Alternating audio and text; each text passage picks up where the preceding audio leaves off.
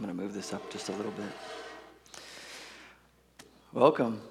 I have never done this before like this, so this is my first time teaching to adults. I've been teaching the youth for the last couple of years with my wife and another family, the McCulloughs, that moved to Indianapolis a couple weeks ago. So this is the first time that I've actually spent time in front of a group of adults teaching through things like this, but I'm excited. I'm excited because what I'm about to talk through and the book that I've read that's prepared me for this is something it's a topic that I really enjoy, and I have varying different levels of experience with Christian community, and I'll talk about that here in a little bit, but I am really excited about our conversation this week and next. With the youth, our conversation and our time together is always just that, a conversation. So I'm going to be asking questions. I think you all are used to that. And I want to hear your feedback, where you all are coming from. And so this idea of Christian community, I understand that people come from a lot of different backgrounds when they think about Christian community. And probably a lot of things pop into your head, and you might have feelings that are good, and you've had good experiences, or you've had maybe poor experiences. Maybe you feel like you're really in Christian community right now, or maybe you feel like you're really far from it. But one of the first questions I want to ask y'all and hear back from y'all is, what is your background in Christian community? Give me 2 to 10 words. It can be an adjective, it can be a small sentence, whatever you think about Christian community. When that word pops up in your head, what do y'all think? Hard but worth it. All right. Why is it hard? People are difficult. Christian community would be great without people. I think about that a lot. Who else? 2 to 10 words. 2 words, very small. It's a happy place. When you're in the world and you get within your Christian community, you're like, just relax. Yeah. It can be very relaxing. Can it be very stressful? Have you ever felt a lot of stress living in Christian community with other people? Sure. Fellowship and sharing.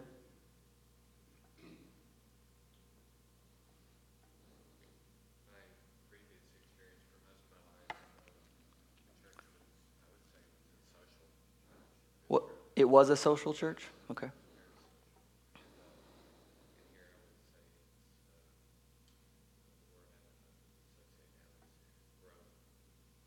Growth. Okay. A place for growth. I think that for all of us, there's always room in our understanding for what Christian community is. No matter what your background is coming from, whether it be good or bad, I think there's always room for growth of understanding what Christian community is and how it plays out in our lives.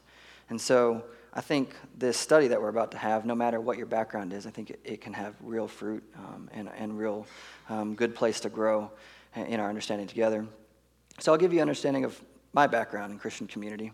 I was born as a pastor's kid in Little Rock, Arkansas. And then my parents, my dad was a pastor at a small church, very small town. I can't even remember, but there was like a grocery store, and that was about it. And grew up a pastor's kid. I'm the middle child. From there, moved to a couple different churches where my dad pastored, and then my dad and my mom decided to start taking short-term mission trips to Russia. And so after a couple years of doing that, they decided to become full-term missionaries to Moscow. And so I moved from, at that point, we went from Arkansas to Minnesota, and from Minnesota to Moscow. And I lived there for 8 years. And when I was there, I went to a Christian high school, Christian missionary kid school, and then went all the way through high school, graduated from high school, and decided to go to a small school called Laterno, which is 2 hours near here, east of here. And that's a Christian college as well. And once I graduated there, I got a job at L3. And so I showed up at Crosspoint pretty much immediately. And so my Christian community, I don't know if there's ever been a lack of Christian community in some sort of form. I don't think I've ever been outside of Christian community in some form. I've always been a part of the church in some way or another. But even though have been a part of that, I don't know if I've always had a proper understanding of what I thought Christian community was. I think in high school, as part of our youth group and the connections that I made in high school with a lot of my friends, we thought that we had this great Christian community based upon how we connected with one another. Even, studying the Word together, I think a lot of it was guided at how we felt about the Word and how we felt about one another, about our relationship, and about our community in this kind of close-knit missionary kid community. And that Christian community really wasn't based on Christ. It was mostly based, I think, in my heart, on how I connected with other people. So once I graduated from high school, I moved on to college, and kind of the same thing developed there, where I had a lot of connections, did a lot of the Christian-y things. I did accountability with other guys. I did book studies. I was a chaplain on a floor. I did a lot of Christian-y things. And I did know Christ, but I think I put a lot of my hope in Christian community on what I can glean from other people instead of what I can glean first from Christ. So that's a lot of what we're going to talk about today. At some point in college, I can't really remember when, I got connected to a book called Life Together. It's very small, so you can read it very quickly. It's by this guy named Dietrich Bonhoeffer. And I'll tell you a little bit about him. But when I got connected to this book is about Christian community and how Christians are supposed to live together and God's design for Christian community. So a lot of my understanding was brought to light from what Dietrich Bonhoeffer wrote in this book. And I'll tell you a little bit about Dietrich Bonhoeffer. He was a German minister and theologian around the time of World War II.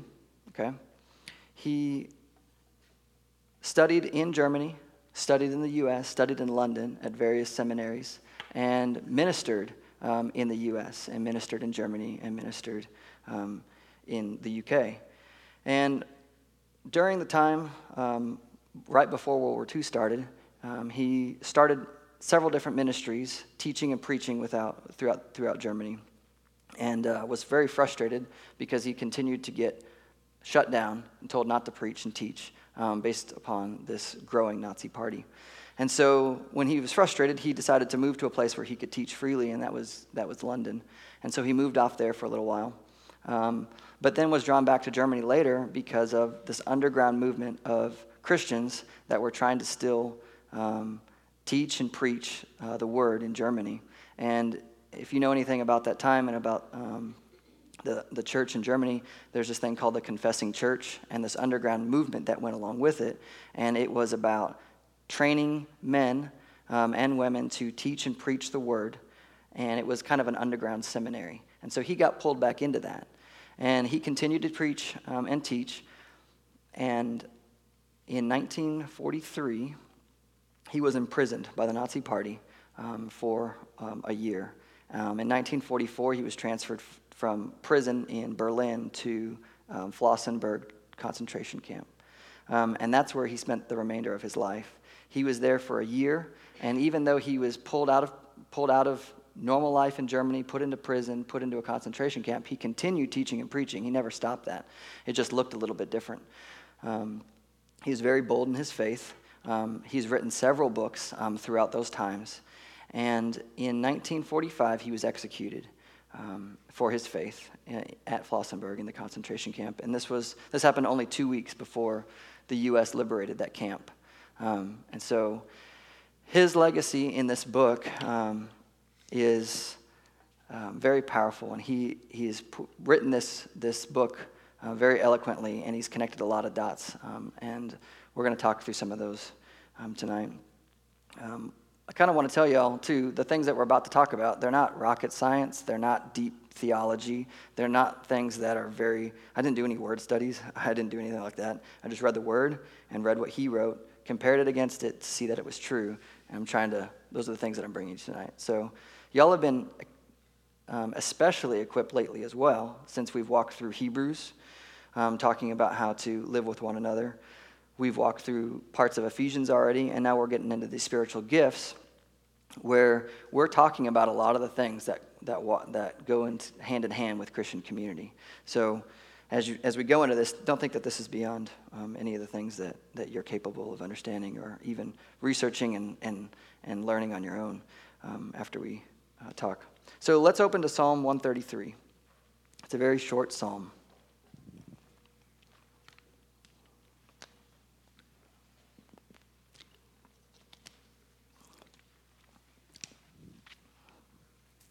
All right. Psalm 133 is 3 verses.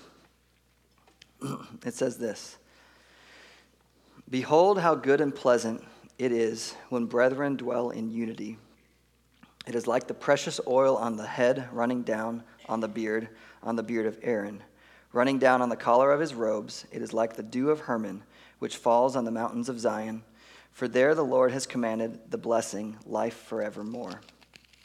I'm kind of convinced this is my psalm because it's got my name in it. And my name kind of rhymes with Herman, Sherman, kind of goes in there. So I don't have a beard, so it must be talking about someone else, I think. But it does talk about community. Behold how good and pleasant it is when brethren dwell in unity.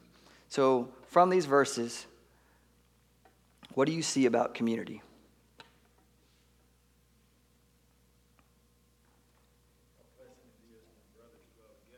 It's pleasant. Yep.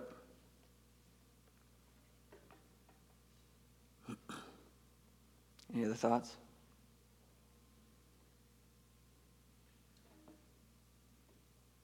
I'll talk about what the dew of Hermon is here in a second.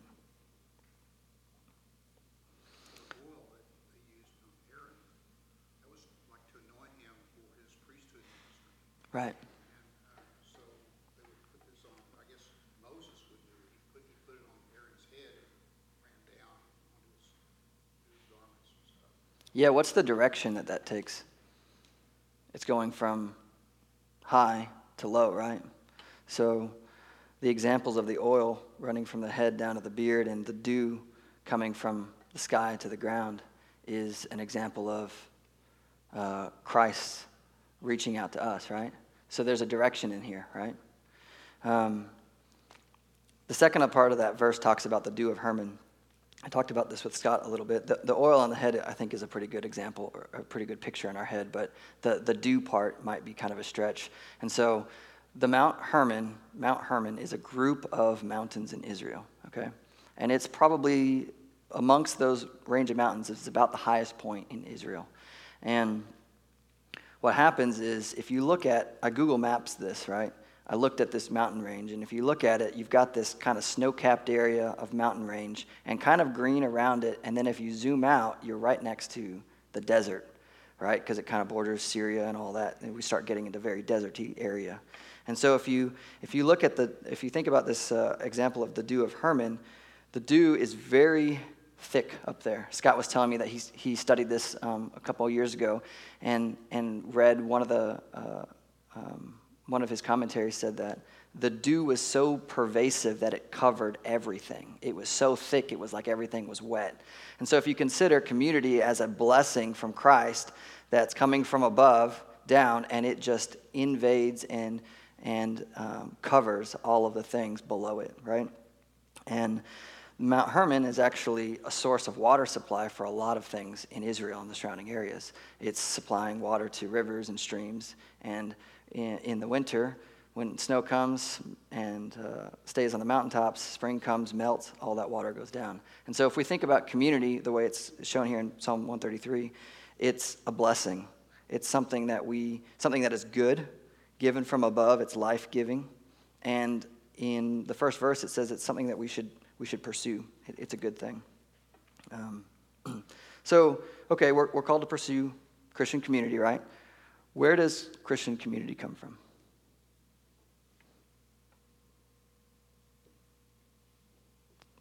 What obviously originates from Christ. Yes, it's a good answer. It's a I think about that oil on Aaron's head. yeah. That anytime someone was anointed with oil, that was a sacred thing. Yeah. And so Christian community for us is sacred. Mm-hmm. You know, it's not something that, hey, this is our church friends. So much more than these are our church friends. Right. It's a different relationship. Yeah, it's a sacred thing for us as believers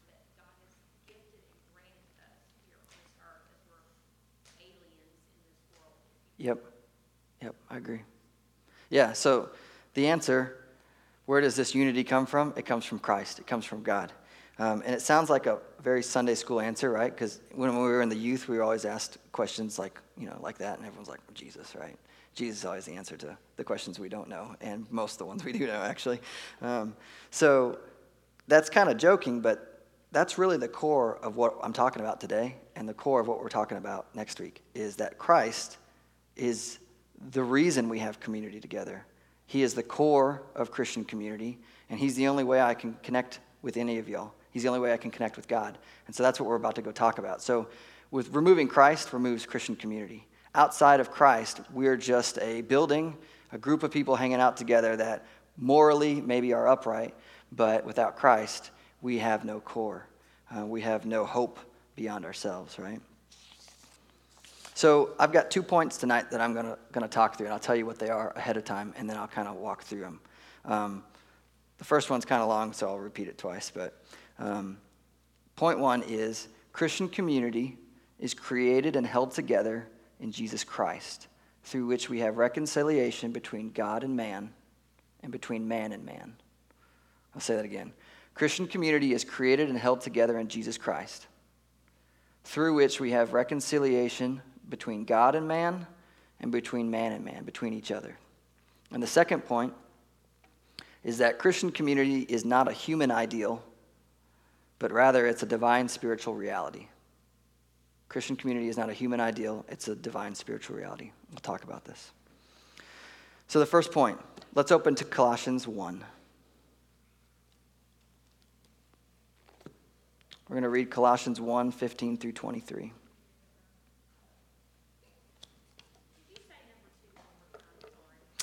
Fine. No, I'm just kidding. Christian community is not a human ideal, but a divine spiritual reality. You're very welcome. So we're going to start reading in Colossians 1, 15 through 23 is where we're going to be headed to right now. He is the image of the invisible God. We're talking about Christ here. The firstborn of all creation. For by him all things were created in heaven and on earth, visible and invisible. Whether thrones or dominions or rulers or authorities, all things were created through him and for him. And he is before all things, and in him all things hold together. And he is the head of the body, the church. He is the beginning, the firstborn from the dead, that in everything he might be preeminent. For in him all the fullness of God was pleased to dwell, and through him to reconcile to himself all things, whether on earth or in heaven, making peace by the blood of the cross. And you who were once alienated and hostile in mind, doing evil deeds, he is now reconciled in his body of flesh by his death, in order to present you holy and blameless and above reproach before him. If indeed you continue in the faith, stable and steadfast, not shifting from the hope of the gospel that you heard, which has been proclaimed in all creation under heaven, and of which I, Paul, became a minister. If you step back and read through that, or just look through that again from a high level, that's salvation in a very short form, right? He's talking about Christ creating all things, holding all things together, his death on the cross, and salvation only through Christ. So if we look through here real quickly and summarize a couple of the key items. God created all things, all men, for himself. All things that we can see, the things that we can't see. Jesus was sent from God, being fully God and fully man. In Jesus, all things are held together. Community is held together through Christ. Nothing exists apart from him.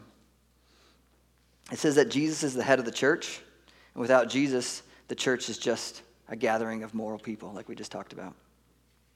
It says that the church exists for his preeminence, which is kind of a big word that says it's just here for his glory, to make more of him, to make him famous among the people that we live among. Through Jesus, God was pleased to dwell with man, and through Jesus, man was reconciled to God via the cross. It's amazing to think that God wishes to dwell with us intentionally, because we can look around Maybe not necessarily in this room, but I'm sure you can connect in your head somewhere of people that you don't wish to dwell with. I meet them every day. People that I don't wish to dwell with. Sometimes it's temporary. I don't really want to wish to dwell with you for the next 20 minutes. Sometimes it's a different kind of relationship where I just don't want to have to connect with you very often. But God was pleased, in spite of all of our grossness, in spite of all of our sin, to dwell with us through this person of Jesus Christ, fully God and fully man. And so if we can see that God wishes to dwell with us, that should spur us on to want to dwell with one another well, right? So, Cody, I have a slide. I have 3 slides. Graphically, they're beautiful. Oh, the other one. Yeah, that one. So this is kind of what we explained. I'm sure this has probably come up in like Sunday school somewhere before, or VBS or something that you've seen, right? There was a bridge one where we were on this side and Christ is on this side, or God was on this side and there's a bridge. It's kind of the same thing. So God and man, God created man, but there was a separation, right? And Christ filled that separation, and that's what we just talked about, right? So I know it's very simple, but it's very core to community, right? I'll be building on this. So without Christ, we have no reconciliation between God and man. He's in the middle. All right, so keep a finger in Colossians, and let's move over to Ephesians. I got another satellite for us to look at. Ephesians 1:7.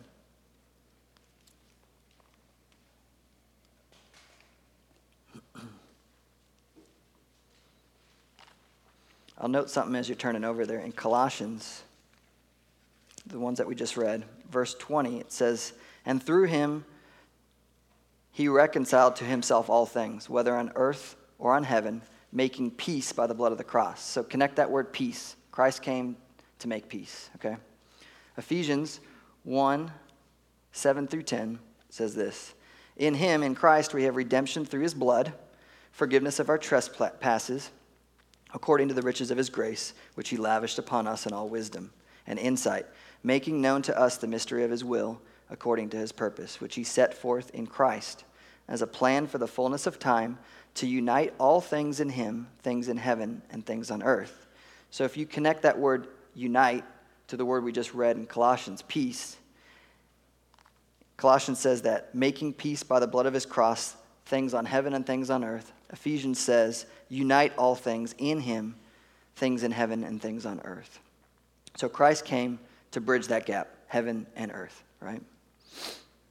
The next step is the reconciliation Christ does between each other.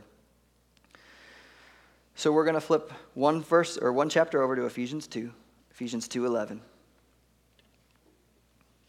So some context for Ephesians is that Paul was writing to a church that was split. You have Israelites and Gentiles trying to be living together in community, living together in the same physical space, coming from very different backgrounds, right? And so there is a huge hostility between the two of them, right? Ben, I think, spoke on this several weeks ago when we were talking about Ephesians. There's a huge hostility, and he explained it as if you can't think of two more different sets of people, that there's almost too big of a wall to make any kind of unity between the two of them. And so in Ephesians, Paul is speaking to that. So Ephesians 2:11-19. "Therefore remember that at one time you Gentiles in the flesh, called the uncircumcision by what is called the circumcision, which is made in the flesh by hands. Remember that you Gentiles at that time were separated from Christ, alienated from the commonwealth of Israel, and strangers to the covenant of promise. But now in Christ Jesus, you who were once far off have been brought near by the blood of Christ. For he himself is our peace, who has made us both one and has broken down in his flesh the dividing wall of hostility, by abolishing the law of commandments expressed in ordinances, that he might create in himself one new man in place of the two, so making peace." I'll stop there for just a minute. I don't know how more clear you can make it.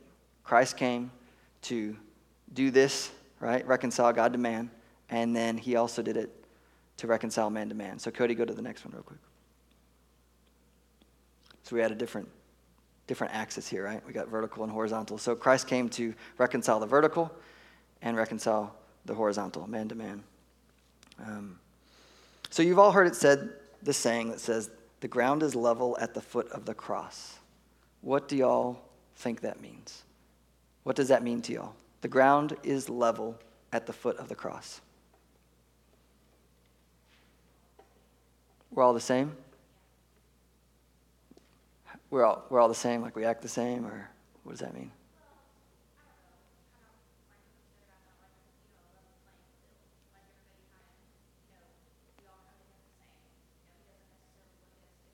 Yeah. Yep. Also, there's no obstacles from any direction to reach the cross. Say that louder. There's no obstacles to reach the cross. Everything is level. So We have the same advantage. It's because we have the same disadvantage, which is sin, right? Our sin nature is common amongst all of us, right? Any other thoughts that are connected to what it means for the ground to be level at the foot of the cross? It's not slow, so you don't have to exert effort to try to get up there. I never thought of that.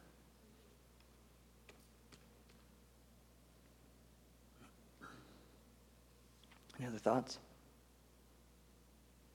It would mean that, like, not only are we level in the sense that, like, our rebellion is all similar to one another, and that, like, all of us were rebels against God before He saved us, but it would also mean that in our redemption, we are all equally adopted to His family, and now, like, equally brothers with one another in eternity, regardless of, like, you know, maybe even massive cultural differences or Yeah. differences or all sorts of other differences. Yeah. So I don't know if you heard Blaine, but what Blaine said is, we are all equal going into Christ as being born in sin nature. On this side of the cross, we're all equal, meaning that we've all been adopted by Christ. We all have the same love of Christ. We all have the same hope in Christ. So it's even on both sides, is kind of what he was saying. That's good. I think when Paul was saying that he was the worst of sinners, kind of sums it up in my head. We're all going in as the worst of sinners. We all have the same sin nature. We all have the same separation from Christ. We're all on the other side of that gap, remember? There's nothing inside of us that makes us good. And so we all have to look outside of ourselves to Christ for hope, for salvation, right? So there's nothing inside of us, in any of us, that makes us good. And so we're all looking outside of ourselves to Christ. No one is better than anyone else. And the same relationship exists between each other, right? If we're going to connect to one another in a Christian community, there's nothing inside of me that allows me to connect to you in a better way than connecting to Christ first. We are equipped through Christ to connect to one another. And we are only brothers and sisters with one another because of what Christ has done on the cross, bridging that gap and connecting man to man and man to God. We don't connect to one another in Christian community directly. So go to the next slide, Cody. If you were to take that vertical and horizontal picture and kind of flip it on its side and look at just the man to man, I try to use people's names that I didn't know, so that's why there's some random ones up here. If your name's on here, I wasn't thinking of you necessarily. So if you were to flip that man-to-man, that horizontal axis over and kind of look at it flat, Christ is still in the center of that axis, of that plane, right? And so when we connect to one another, we are connected to each other through Christ and not directly to one another. Okay, so the things that we're going to continue talking about is, what is it like when we try to connect to one another just by ourselves without Christ? And then what is it like when we try to connect to one another when we consider each other in light of the Christ, when we consider what Christ has done for us just as much as he's done for other people, and kind of what our thought process is and how they change in that. Let me get back to Ephesians 2. I think we stopped at 16. I'll back up just a few verses and continue. For he himself, this is verse 14, for he himself is our peace, who has made us both one and has broken down in his flesh the dividing wall of hostility, by abolishing the law of commandments expressed in ordinances, that he might create in himself one new man in place of two, so making peace, and might reconcile us both to God in one body through the cross, thereby killing the hostility. And he came and preached peace to you who were far off and peace to those who were near. For through him we both have access in one Spirit to the Father. So then you are no longer strangers and aliens, but you are fellow citizens with the saints and the members of the household of God.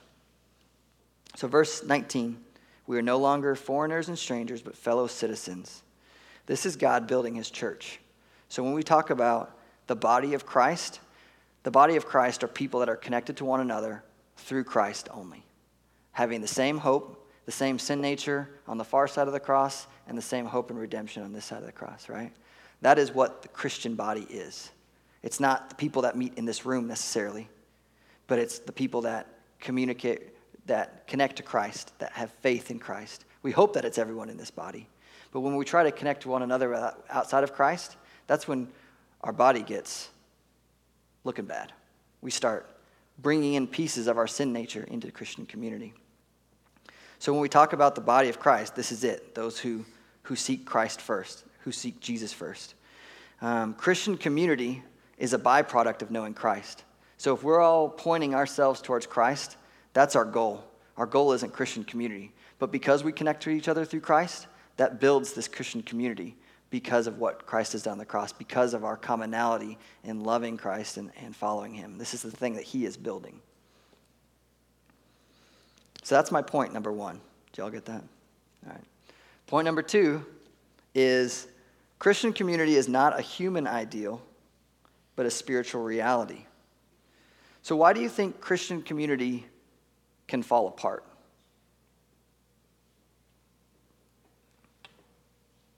That's not God-centric or Christ-centric. Right, you take the Christ out of that, and there's really no meat to that. It's kind of shallow. That you're after the kingdom of self instead of the kingdom of God. Yeah. You're building your own kingdom, kind of?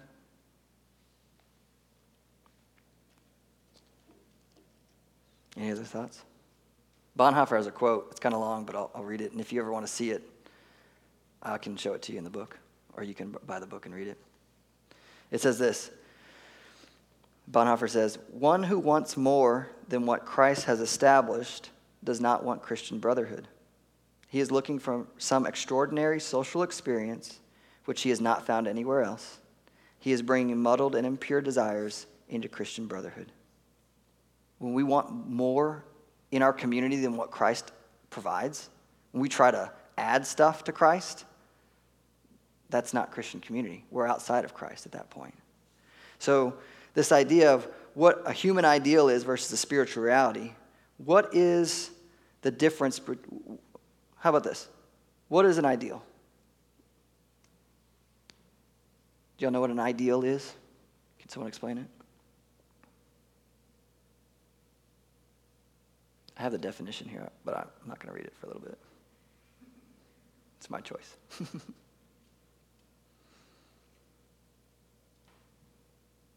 No one? Yeah, that's good. It's a thought that you uphold, right? Anyone else? Ideally speaking, I would do this, right? I'd be a millionaire, and I'd have lots of cars and all these things, right? Perfect. Right. Ideal. Yeah, put it in a sentence that you might say or you might think someone else. It kind of helps it, right? Utopian concept, right? It's the best we could ever hope for.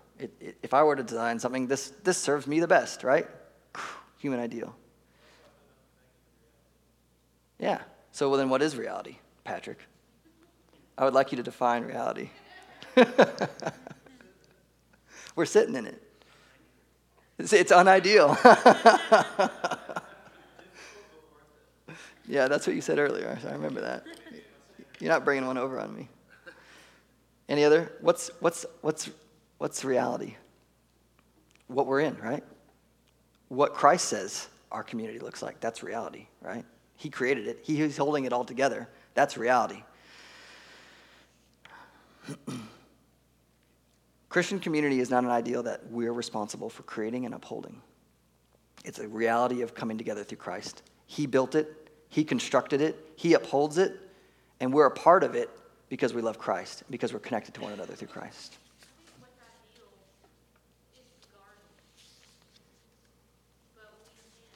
Yeah. And we removed ourselves from the ideal.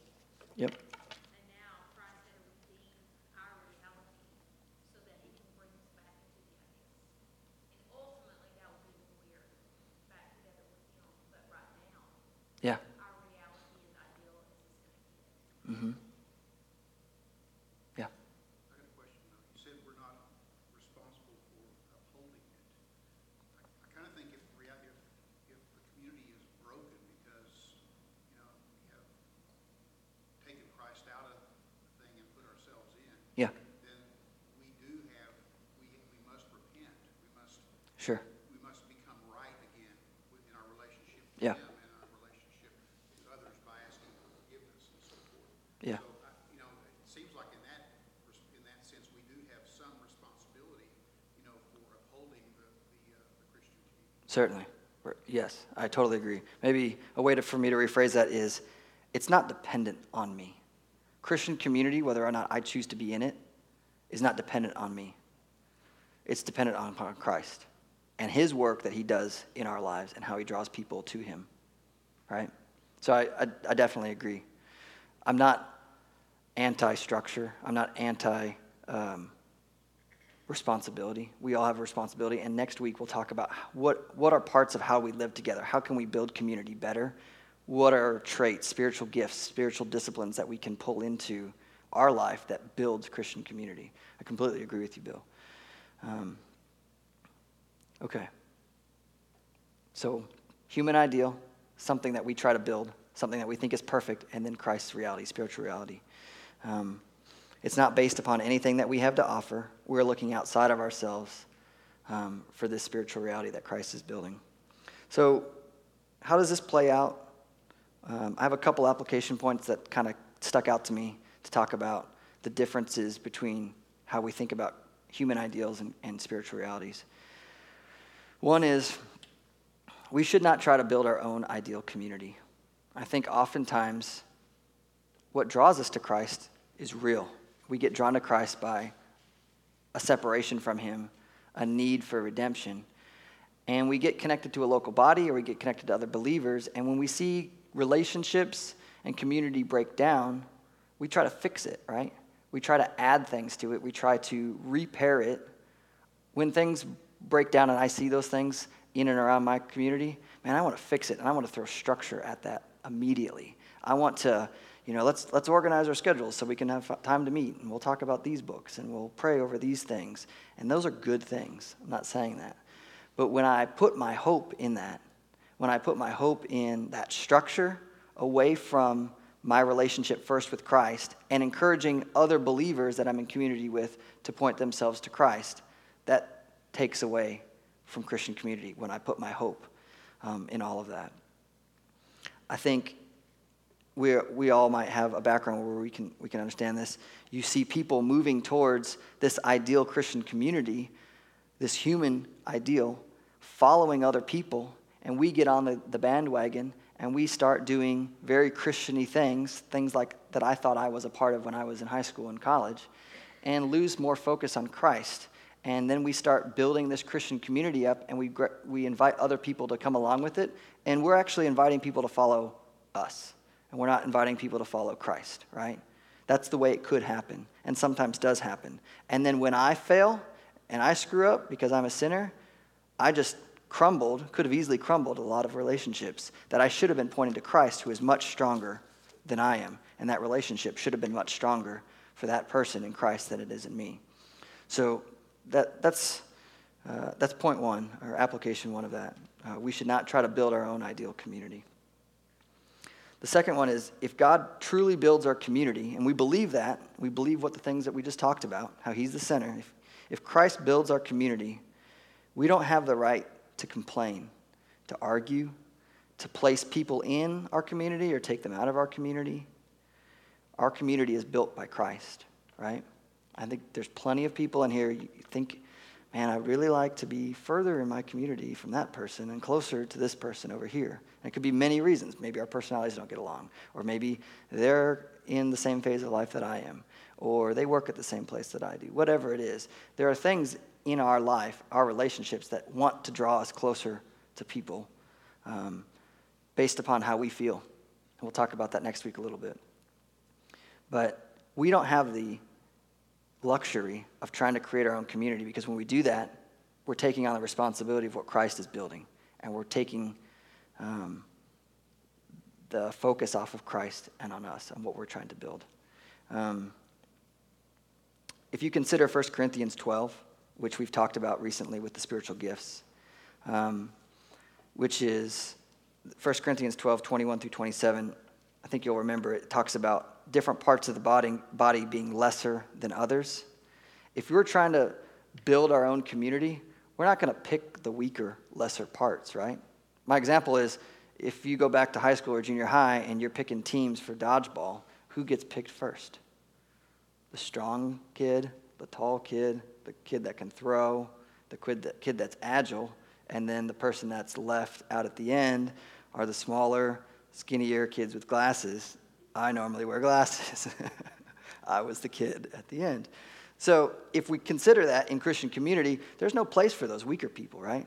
There's only places for people that build us up and build our ideal higher, right? But that's not Christian community. What Christian community is that we're all connected through Christ. And so if we think that someone else is weaker because of our perception, which is terrible, that's not what God says. God says every member of the body is needed and required, right? I have a personal example. It's kind of hard to talk about. Not that hard, but a little bit hard. I don't have a right to complain that the McCullough family now lives in Indianapolis, and I still live here. The McCullough family is a family that just moved out of town. They're very close to Krista and I, and worked with youth for years together with. So they're kind of like very much our family, very much almost grandparents to our kids in some ways. But what the Lord did in all of that is the Lord called Scott away from Greenville. And he pulled him away from Greenville for a better reason. Scott followed Christ in faith, and I have to trust that my community that seems a little bit fractured and shattered right now is going to still be fulfilled in Christ. And that Scott and Lori and Libby and Will and Laney's community is getting built in Indianapolis as they seek Christ and other people around them seek Christ. That's where Christian community is. It's not me trying to connect myself to someone else because I'm lonely. It's me connecting to one another through Christ. And when I connect to one another through Christ, God fills gaps. And he connects people to one another, and he meets needs. So that's my personal example. I think you all probably easily connect to some of that in life. We all have relationships, and they all come and go. And so that connectedness to one another and our hope in Christ, they go together. Our hope is not in people leaving, people coming, all of that. My last point is God's design is better than ours. Looking back on the nation of Israel, how many times do you see the nation of Israel choosing to build their community and their kingdom the way they want to? And the thought that I had last night was just thinking about the kings and the nation of Israel saying, look, all these people around us, they have these cool kings. They have these people that they're all leading and following. And they said, I want kings. And God said, okay, you want kings. Here are kings. These are men, not God. And the nation of Israel followed men for a long time. And they paid over and over again for following men and only having hope in men and not having hope in Christ. So God's design for community is so much better than our design for community. What we think is our ideal, we build this structure so high up into the air, it's nothing compared to what Christ's reality is, what Christ's spiritual reality of community is. And it's hard to separate what we think is really good and really great and what we want to build from maybe what we don't really see yet or what we don't know is there and what Christ is doing. And that's hard. It's a struggle. But we have evidence from the Word of God, from the nation of Israel, that God's way and his building of community is better than ours. I think sometimes we forget who we are. If we read back through Colossians and Ephesians, we remember we are Christ. We are redeemed and reconciled only through Christ. We belong to him. We follow him. And remembering that and checking that thought in with God's design is better. This is what his hope is for Christian community. And it's not that we are building something on this earth to satisfy some gap in our heart or our lives.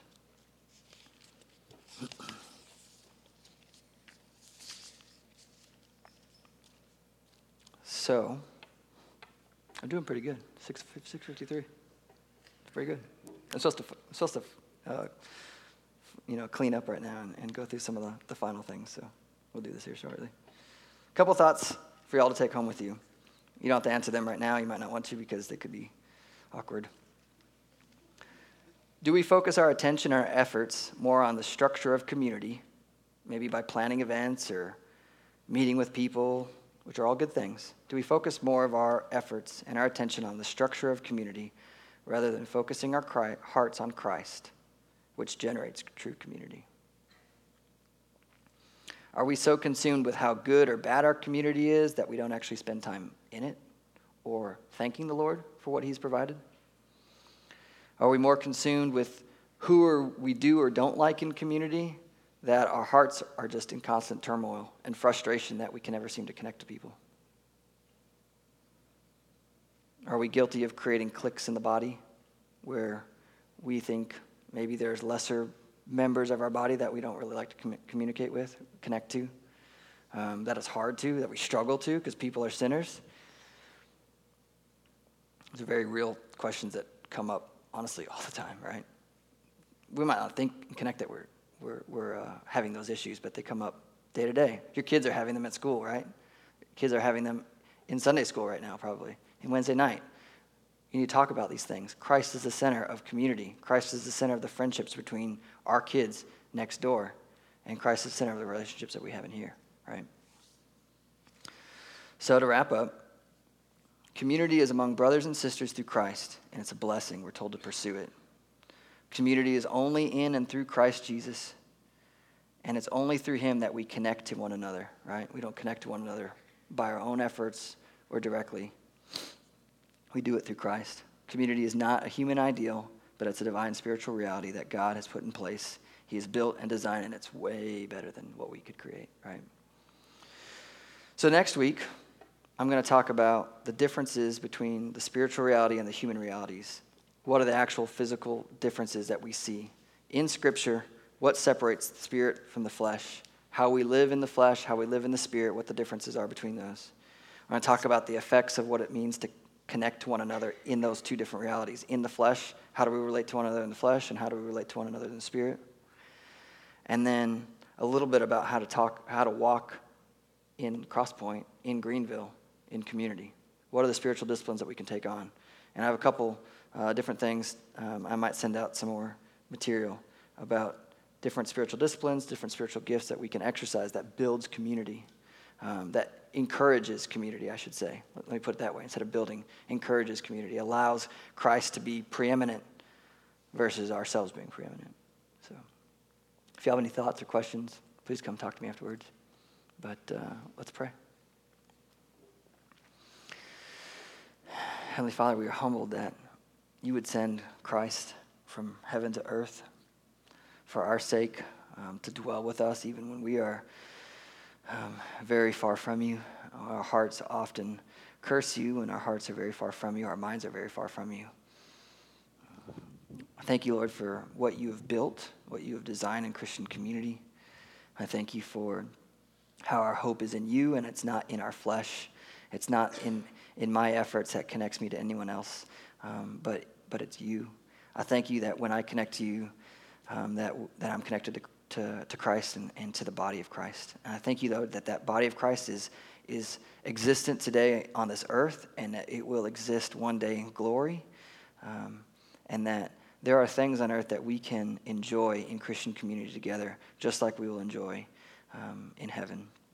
I thank you for the relationships that we have. I pray, Lord, that the things that we talked about, the ways that we relate with one another, that we consider those this week. And as we walk into next week, talking about how we're practically walking with one another, help us to apply those things. Give us a heart of reflection this week, that we might look at our community and consider whether or not we're the ones trying to build it, or whether or not we're letting you, whether or not we're focusing our attentions on really trying to learn from you, trying to dwell with you, reading your word and praying, or if it's spent more in time with hoping in others and in meeting with others, or hoping in people who are also looking towards you. I thank you for this time. I thank you for Dietrich Bonhoeffer. I thank you for the words that he wrote. I thank you, Lord, that you use men like him, words from years and years ago, to just continue to open up more of your truth. Pray, Lord, that we be faithful walking in it. In Jesus' name, amen. Oh, don't forget these papers.